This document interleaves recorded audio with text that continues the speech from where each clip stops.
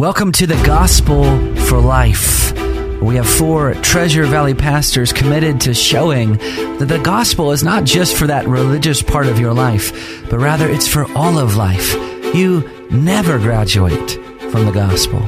I'm Josh Bales, pastor of the Well Church, here with Russell Herman, pastor at Cloverdale United Reformed Church, Phil Moran, pastor at Christ Presbyterian Church, and Jonathan Van Hoogen, pastor at Dayspring United Reformed Church. Now, if you'd like to find out more about us or catch past broadcasts or get information about our annual conference, you can find us at reformationboise.com.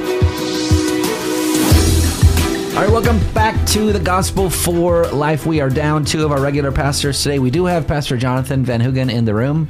Glad to be here with you, Josh. And I am Josh Bales from the Well Church. You're from Dayspring Reformed Church, yes. That's right. And then we have Pastor Matt Masevich. How you doing? From Sovereign Grace. You're not offended when I try to do my announcer voice with that, right? No, not at all. It makes it sound profound. Ready to rumble. Yeah, so you've been on the air with us before. So you are, where are you at? I'm in the room with you. No, no, we're from Namp, Idaho, and Sovereign Grace Fellowship. We're a congregation of particular Baptists, and happy to be here with my brothers. Now, the great thing is you're confessionally reformed, just like us. You're just on the other side of the water. Yeah. Right? Yeah. Because you guys hold to the London Baptist 1689 confession. Yep. Which is a variation of the Westminster Confession of Faith. Yep. An improvement. No, I'm kidding. That will probably be edited out, but even if it isn't, it's just a reminder that some things come first. Question, though, so maybe we can, before we get into our topic today, why did you guys move towards a confession? Why is that important? It's important because it's basically guardrails to keep us in the mainstream of orthodoxy. And the history of my church dates back 100 years. And we started off pretty much as a Pentecostal church, kind of moved into a dispensational church, kind of in the mold of J. Vernon McGee. And then we kind of moved into the Reformed world. And I've been a 1689 confessional Christian for, 15, 20 years almost. And, and most of the elders, actually all the elders, held to that position. So we just formalized it and said, this is our identity, this is who we are, and we're going to plant our flag in this historic confessional mainstream of Christian Protestantism. Yeah. And it's good, as he points out, the confessions are guardrails because they'll prevent us from mistakes in any direction there. And, this is, what we're doing is we're testifying with the church, That's right. and what is, the doctrines that have been given to us through the ages. Problem, I think, with modern evangelicalism is that it wants to plant its flag and say, come believe anything with us or come believe nothing with us. Yeah. Which is a confession in and of itself. Everyone has a confession, whether or not it's written down and codified. Yeah. Yeah. Yeah. Any propositional statement we would make from the pulpit is a confessional statement. Well, I'm so thankful because hopefully, God willing, like for all of our churches, since it's, this is the DNA of the church, it helps the church remain faithful going into the future. Mm-hmm. So it's really kind of legacy building even. That's right. That's not to say that a confessional church can't fall away, but it's to say that the next pastor should be hired that's in line with this confession. Mm-hmm. That's right. As opposed to just whatever his personality and whim is. And if he goes off the rails there, then the other elders should rush the pulpit. Yeah. That's exactly what should happen. And not only does it keep us in line. Now, have you been tackled before? Not yet, but we do have a couple people in the church that said, we have things prepared if that was to happen. To which I said, I didn't even think about that until you brought it up.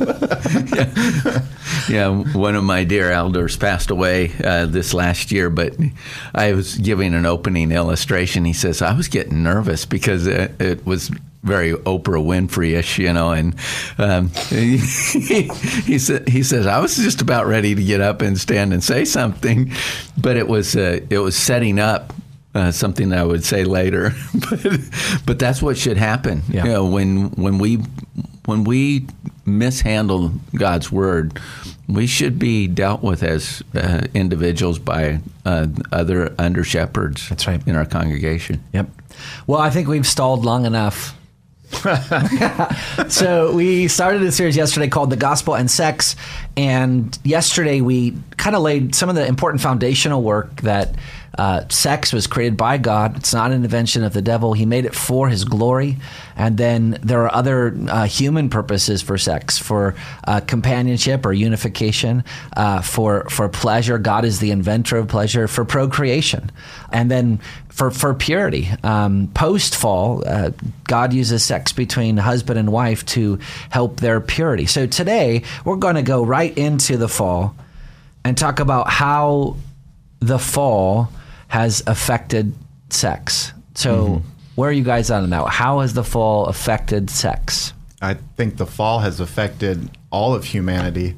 I think that we were created in the image of God, and in the fall, that image has been marred. It's still there, but it's marred.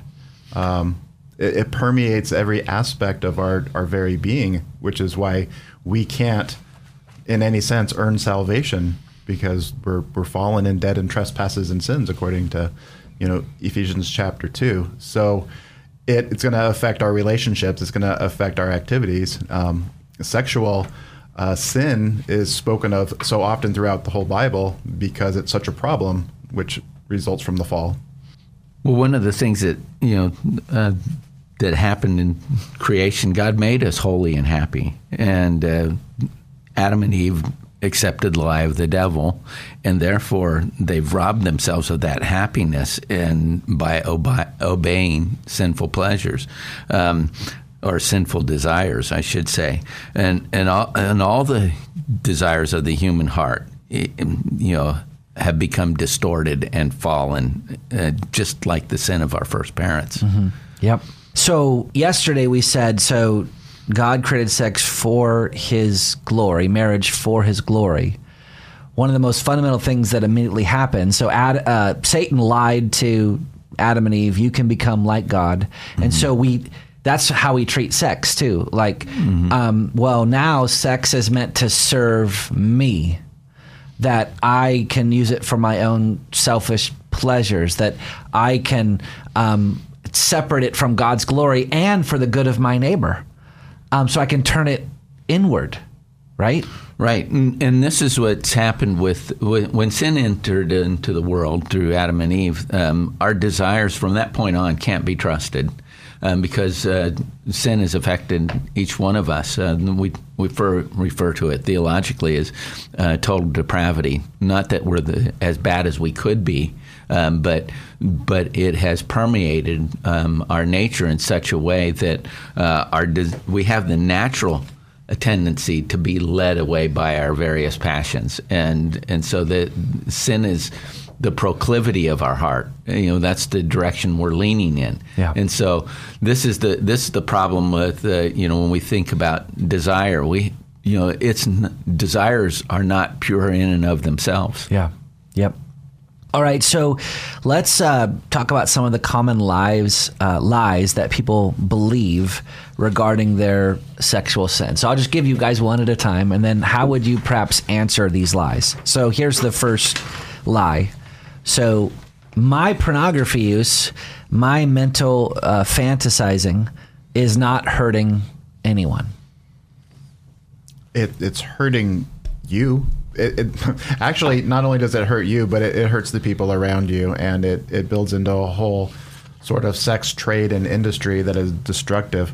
1 Samuel, kind of bouncing off of what you said earlier about going after things, says in 1 Samuel, and Samuel said to the people, "Do not be afraid. You've done all this evil, yet do not turn aside from following the Lord, but serve the Lord with all your heart, and do not turn aside after empty things that cannot profit or deliver, for they are empty." The problem with pornography is it promises a lot, and it delivers nothing except for guilt and shame and destruction, and there's no profit in it whatsoever, unless of course you're the pornographer and you're getting money. But other than that, there's no profit. Well, and even for those people, they're doing it to the damnation of their own souls. Exactly. And It's a temporary fix that ultimately overpromises and underdelivers. Yeah. Jonathan, would you like to add to that? So here's the lie. My porn use, mental fantasizing is not hurting anybody. Well, because it's sin, it hurts everyone in the long run, and even more so, you misunderstand the consequences of sin. Sin always dulls our mind to the things of the Lord. It results in apostasy. It could result in permanently falling away from God. It leaves us with real guilt and shame, as you were saying, Matt. We were talking about shame the other day. We said, Mark Twain said, "Only man is the only one only animal that needs to blush," or something to that effect, because it is sin. This is the problem. It reinforces self-centeredness. It creates a susceptibility to sexual diseases. I mean, right now we're dealing with something called monkeypox, and we know where it was. We know where it was started. We know where the people that are most affected by it. Yeah. But we want to deny that that's the problem. Yeah, I would and maybe that's a really good example. There's tragic stories I could share from. I mean, I'm sure you guys are the same way from our own church. I've been meeting with a man who's in jail right now for horrific sexual sins, and it started with pornography. Mm-hmm. Small sins, if they are not repented of and taken care of, they will not remain small sins. The child molester doesn't start off one day saying, I'm going to be a child molester. It starts off with pornography and sins of mental fantasizing. And I would just say, maybe one more thing on this particular thing. The person who says my porn use, my mental fantasizing isn't hurting anybody. It's hurting God in the sense that you were meant to use sex for His glory, and you've turned it inwardly, like you said, Jonathan, to selfishness. Porn use is a worship disorder. Right. That's right. Just like alcohol abuse is a worship disorder. Yeah, just like greed is a worship disorder. We could talk about the sins that we commit when we look at porn. For instance, you commit the sin of idolatry. You're talking about a worship problem. An attempt to find satisfaction in something else besides God Himself, and this is the very thing that God forbids. Yeah. So this is, you're trusting and obeying and serving that more than you're serving God. You've made that preeminent rather than Christ in your life. Yeah. And so on the one level, we can say this is a sin that you commit when you look at porn. There's multiple sins that take place when we look at porn. Yeah, even privately. And we can go. I mean, we can go further. This is the sin of adultery. Yep. This is the most obvious sin that we commit when we look at pornography and that. And Jesus even said, "You should not commit adultery." I say to you that everyone who looks on a woman with lustful intent has already committed adultery with her in his heart. So, it's not just it's not victimless, and particularly you're the first victim in this. Yeah. Yeah. Well, we will continue this conversation tomorrow, but don't forget about our Reformation Boise Conference coming up October 21st and 22nd. Dr. Joel Beeke, Dr. Derek Thomas, O Church Arise is the theme. If you go to reformationboise.com, you can register for free. We would love to see you there. This has been The Gospel for Life. We'll see you next time.